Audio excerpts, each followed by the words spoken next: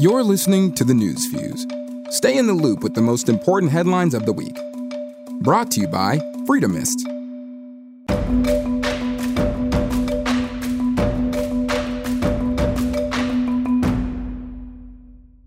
Over 126 million people, that's 40% of the United States population who lives in coastal counties along our shores. And this week, our attention is brought to their states. New York City's Broadway Avenue now has over 330 vacant storefronts, a 78% increase as the economy feels the impact of the pandemic. The southern states are recovering from Hurricane Laura, and now swarms of mosquitoes kill off livestock. And skylines reveal an orange haze as California, Washington State, and Oregon are on fire. These wildfires have brought devastation, and people have died while tens of thousands are homeless as record heat, high winds, and dry conditions fuel the uncontrolled wildfires. 50 fires have burned over 672,000 acres in Oregon, and more than 300,000 acres have already been consumed due to the flames in Washington State. In California, a record of more than 2.5 million acres have been burned, and over 14,000 firefighters are actively working day and night trying to keep the fires from spreading. One heroic rescue saved more than 200 people this week after flames moved in so quickly, people were trapped. They had made their way to the Mammoth Pool Reservoir in the Sahara National Forest, and many were forced to enter the water to escape the heat and smoke.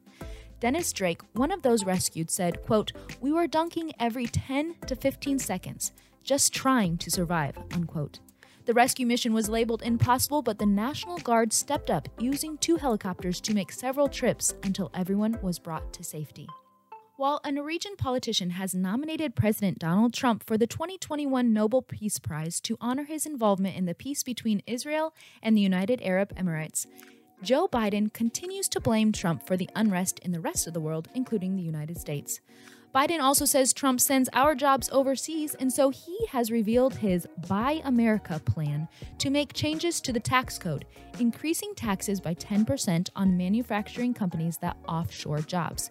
He claims he will take executive action during his first week as president to guarantee the federal government uses taxpayer dollars to buy American products.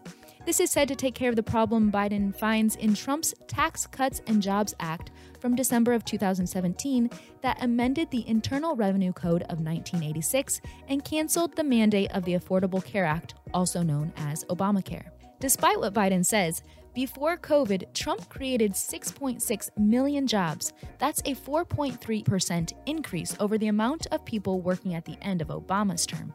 In January, the Washington Examiner said Trump had a, quote, lower average unemployment rate than any president at a comparable point in office in recorded history, unquote. The battle to find problems with Trump has been consistent ever since Hillary battled him in the 2016 elections. Speaking of Hillary Clinton, after she lost her appeal in June, we were told she was to appear in court on September 9th. Whether that actually happened or not, the news sources do not say. Disney's newest movie, Mulan, one of the largest releases since the COVID-19 shutdown, is skipping theaters and is going straight to Disney+. This movie champions a fearless young lady who makes her way in a man's world. Joshua Wong, the pro-democracy and anti-Chinese government activist, encourages people to boycott the movie, saying its lead actress, quote, openly and proudly endorses police brutality in Hong Kong, unquote.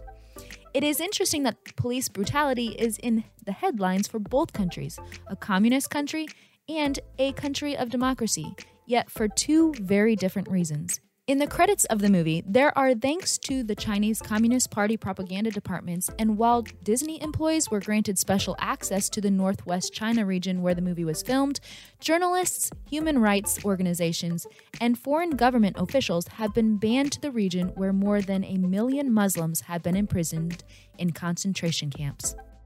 As this week ends in remembrance of 9/11, a time 19 years ago when the country came together and heroes were made, let's take a look at the heroes of September 2020. For instance, the first responders who come to us during our most vulnerable moments.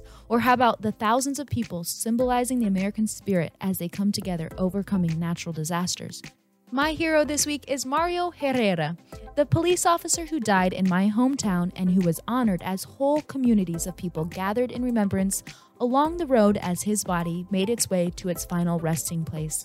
While Mario was a hero in death, 1-month-old Lyric Elaine is a hero in life. As a baby girl who was only 22 weeks old, 1 pound and 2 ounces when she was born, Lyric continues to defy the odds and fight for her life. We each know someone who is making a difference, or who has made a difference. This encourages us to ask the question, are we? Thanks for listening to this episode of The News Fuse. For more great content, follow us on Facebook, Instagram, and YouTube. Or visit us online at freedomist.us. That's freedomists.us. Until next time, stop yelling and start thinking.